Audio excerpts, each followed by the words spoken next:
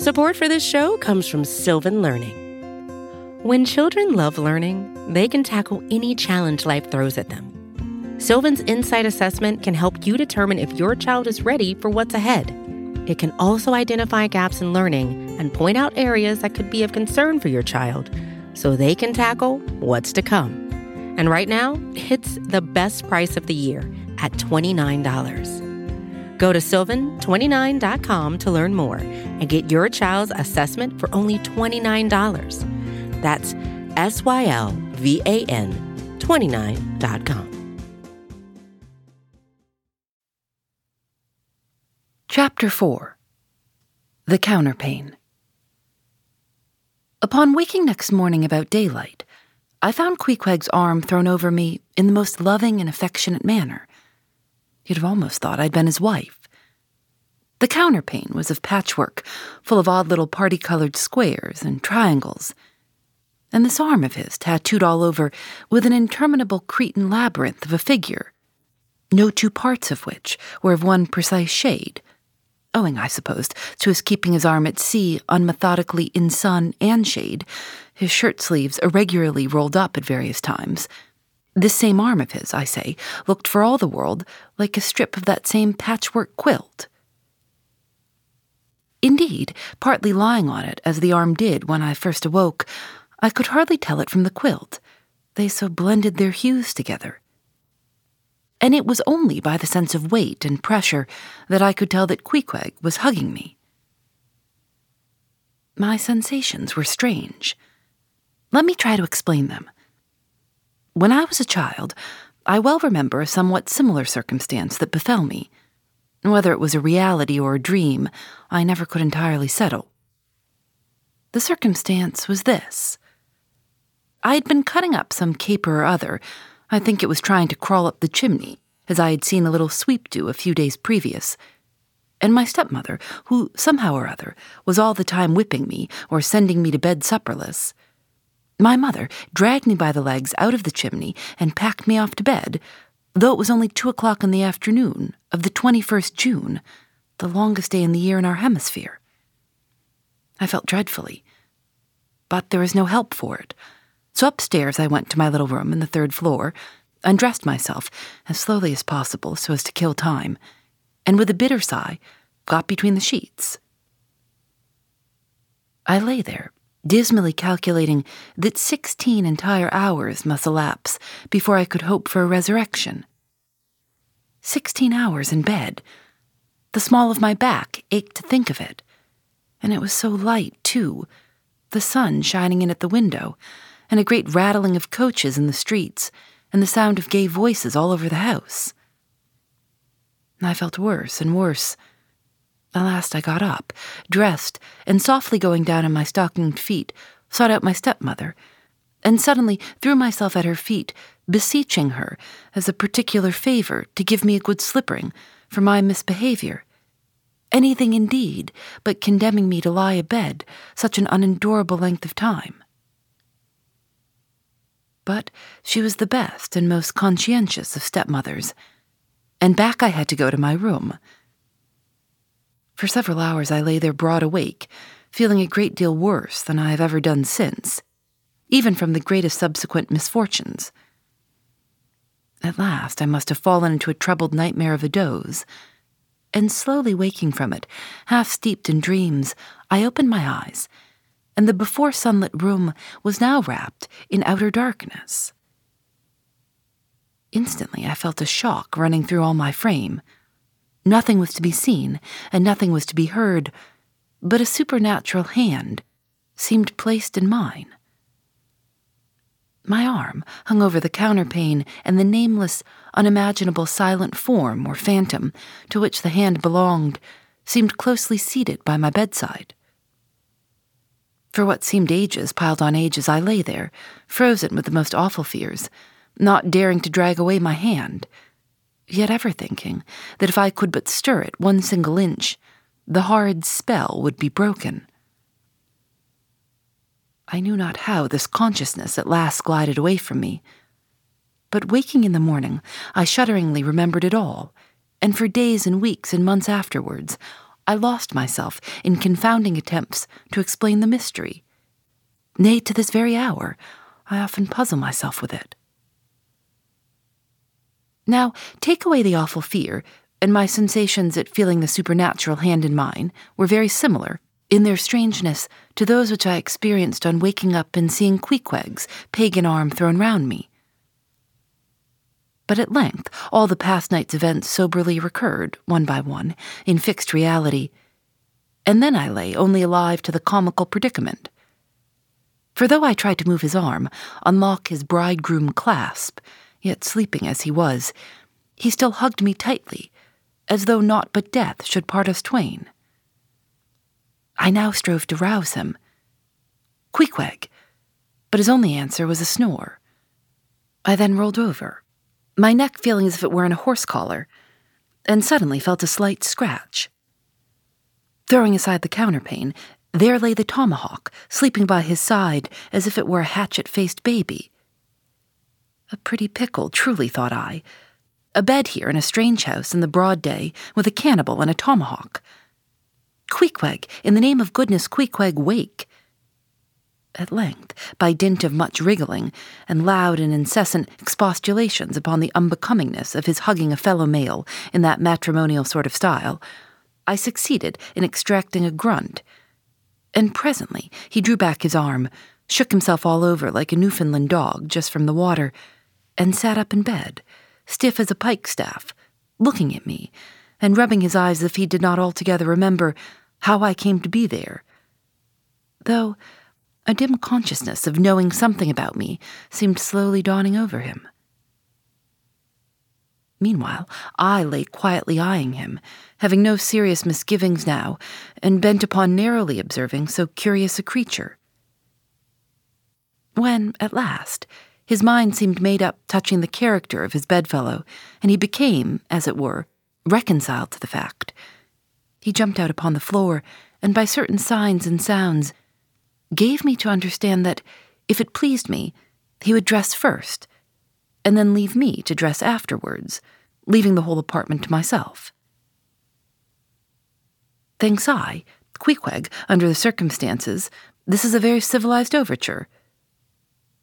But the truth is, these men have an innate sense of delicacy, say what you will. It is marvelous how essentially polite they are.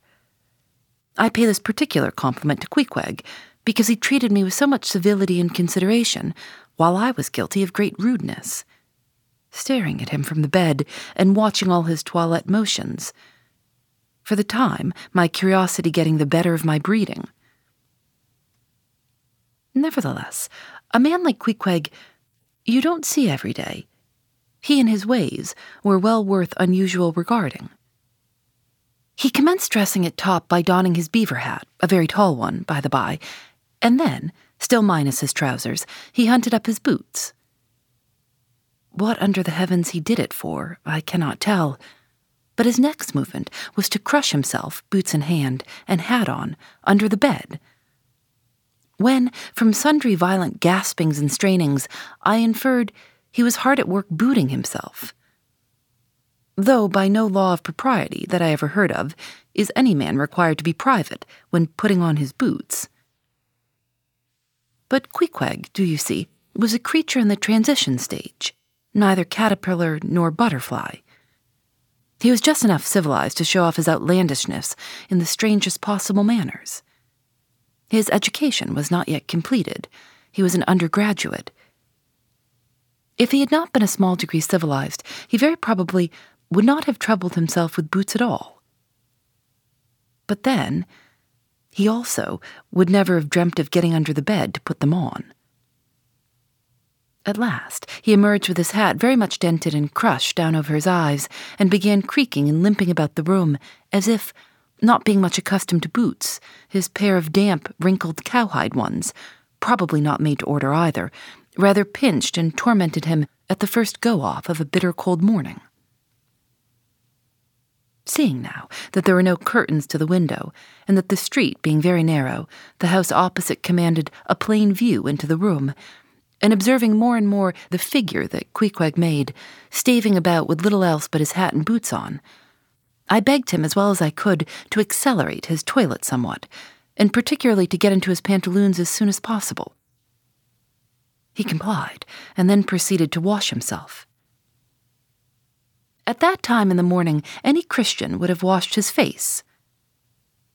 But Queequeg, to my amazement, contented himself with restricting his ablutions to his chest, arms, and hands. He then donned his waistcoat, and taking up a piece of hard soap on the washstand center table, dipped it into water and commenced lathering his face. I was watching to see where he kept his razor, when lo and behold, he takes the harpoon from the bed corner, slips out the long wooden stalk, unsheaths the head, wets it a little on his boot, and striding up to the bit of mirror against the wall, begins a vigorous scraping, or rather harpooning of his cheeks. Thinks I, Queequeg, this is using Roger's best cutlery with a vengeance. Afterwards I wondered the less at this operation when I came to know of what fine steel the head of a harpoon is made, and how exceedingly sharp the long straight edges are always kept. The rest of his toilet was soon achieved, and he proudly marched out of the room wrapped up in his great pilot monkey jacket and sporting his harpoon like a marshal's baton. Chapter 5. Breakfast. I quickly followed suit, and descending into the barroom accosted the grinning landlord very pleasantly. I cherished no malice towards him, though he had been skylarking with me not a little in the matter of my bedfellow. However, a good laugh is a mighty good thing, and rather too scarce a good thing, the more's the pity. So if any one man, in his own proper person, affords stuff for a good joke to anybody, let him not be backward, but let him cheerfully allow himself to spend and be spent in that way. And the man that has anything bountifully laughable about him, be sure there is more in that man than you perhaps think for. The barroom was now full of the boarders who had been dropping in the night previous, and whom I had not as yet had a good look at. They were nearly all whalemen, chief mates and second mates and third mates, and sea carpenters, and sea coopers, and sea blacksmiths, and harpooners, and shipkeepers, a brown and brawny company, with bosky beards, an unshorn shaggy set, all wearing monkey jackets for morning gowns. You could pretty plainly tell how long each one had been ashore. This young fellow's healthy cheek is like a sun-toasted pear in hue, and would seem to smell almost as musky. He cannot have been 3 days landed from his Indian voyage. That man next him looks a few shades lighter. You might say a touch of satin wood is in him. In the complexion of a third still lingers a tropic tawn, but slightly bleached withal. He doubtless has tarried whole weeks ashore. But who could show a cheek like Queequeg, which barred with various tints seemed like the Andes' western slope, to show forth in one array contrasting climate zone by zone? "Grub ho!" now cried the landlord, flinging open a door, and in we went to breakfast. They say that men who have seen the world thereby become quite at ease in manner, quite self-possessed in company. Not always, though. Ledyard, the great New England traveler, and Mungo Park, the Scotch one, of all men they possess the least assurance in the parlor. But perhaps the mere crossing of Siberia in a sledge, drawn by dogs as Ledyard did, or the taking a long solitary walk on an empty stomach in the heart of Africa, which was the sum of poor Mungo's performances, this kind of travel, I say, may not be the very best mode of attaining a high social polish. Still, for the most part, that sort of thing is to be had anywhere. These reflections just here are occasioned by the circumstance that after we were all seated at the table, and I was preparing to hear some good stories about whaling, to my no small surprise, nearly every man maintained a profound silence. And not only that, but they looked embarrassed. Yes, here were a set of sea dogs, many of whom, without the slightest bashfulness, had boarded great whales on the high seas, entire strangers to them, and dueled them dead without winking. And yet here they sat at a social breakfast table, all of the same calling, all of kindred tastes, looking round as sheepishly at each other as though they had never been out of sight of some sheepfold among the Green Mountains. A curious sight, these bashful bears, these timid warrior whalemen. But as for Queequeg, why, Queequeg sat there among them at the head of the table too, it so chanced, as cool as an icicle. To be sure, I cannot say much for his breeding. His greatest admirer could not have cordially justified his bringing his harpoon into breakfast with him, and using it there without ceremony, reaching over the table with it to the imminent jeopardy of many heads, and grappling the beefsteaks towards him. But that was certainly very coolly done by him, and everyone knows that in most people's estimation, to do anything coolly is to do it genteelly. We will not speak of all Queequeg's peculiarities here, how he eschewed coffee and hot rolls and applied his undivided attention to beefsteaks, done rare. Enough that when breakfast was over, he withdrew like the rest into the public room, lighted his tomahawk pipe, and was sitting there quietly digesting and smoking with his inseparable hat on, when I sallied out for a stroll. Chapter 6. The Street. If I'd been astonished at first catching a glimpse of so outlandish an individual as Queequeg circulating among the polite society of a civilized town, that astonishment soon departed upon taking my first daylight stroll through the streets of New Bedford. In thoroughfares nigh the docks, any considerable seaport will frequently offer to view the queerest-looking nondescripts from foreign parts. Even in Broadway and Chestnut Streets, Mediterranean mariners will sometimes jostle the affrighted ladies. But New Bedford beats all Water Street and Wapping. In these last-mentioned haunts you see only sailors, but in New Bedford actual cannibals stand chatting at street corners, many of whom yet carry on their bones unholy flesh. It makes a stranger stare. But besides the Fijians and Tonga tabors, and besides the wild specimens of the whaling craft, which unheeded reel about the streets, you will see other sights still more curious, certainly more comical. There weekly arrive in this town scores of green Vermonters and New Hampshire men, all athirst for gain and glory in the fishery. They are mostly young, of stalwart frames, fellows who have felled forests and now seek to drop the axe and snatch the whale lance. Many are as green as the Green Mountains whence they came. In some things, you would think them but a few hours old. Look there, that chap strutting round the corner. He wears a beaver hat and sallow-tailed coat, girdled with a sailor belt and sheath knife. Here comes another with a sou'wester and a bombazine cloak. No town-bred dandy will compare with a country-bred one. I mean a downright bumpkin dandy, a fellow that in the dog days will mow his 2 acres in buckskin gloves for fear of tanning his hands. Now, when a country dandy like this takes it into his head to make a distinguished reputation, and joins the great whale fishery, you should see the comical things he does upon reaching the seaport. In bespeaking his sea outfit, he orders bell-buttons to his waistcoats, straps to his canvas trousers. Ah, poor hayseed, how bitterly will burst those straps in the first howling gale, when thou art driven, straps, buttons, and all, down the throat of the tempest. But think not that this famous town has only harpooners, cannibals, and bumpkins to show her visitors. Not at all. Still, New Bedford is a queer place. Had it not been for us whalemen, that tract of land would this day perhaps have been in as howling condition as the coast of Labrador. As it is, parts of her back country are enough to frighten one, they look so bony. The town itself is perhaps the dearest place to live in all New England.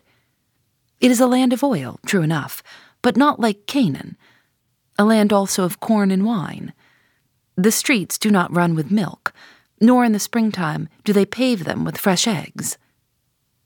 Yet in spite of this, nowhere in all America will you find more patrician-like houses, parks and gardens more opulent than in New Bedford. Whence came they? How planted upon this once scraggy scoria of a country? Go and gaze upon the iron emblematical harpoons round yonder lofty mansion, and your question will be answered. Yes, all these brave houses and flowery gardens came from the Atlantic, Pacific, and Indian Oceans. One and all, they were harpooned and dragged up hither from the bottom of the sea. Can Eyre Alexander perform a feat like that? In New Bedford, fathers, they say, give whales for dowers to their daughters, and portion off their nieces with a few porpoises apiece. You must go to New Bedford to see a brilliant wedding, for they say they have reservoirs of oil in every house, and every night recklessly burn their lamps and spermaceti candles. In summertime, the town is sweet to see, full of fine maples, long avenues of green and gold. And in August, high in air, the beautiful and bountiful horse chestnuts, candelabra-wise, proffer the passer-by their tapering upright cones of congregated blossoms. So omniscient is art, which in many a district of New Bedford has superinduced bright terraces of flowers upon the barren refuse rocks thrown aside at creation's final day. And the women of New Bedford, they bloom like their own red roses. But roses only bloom in summer, whereas the fine carnation of their cheeks is perennial as sunlight in the seventh heavens.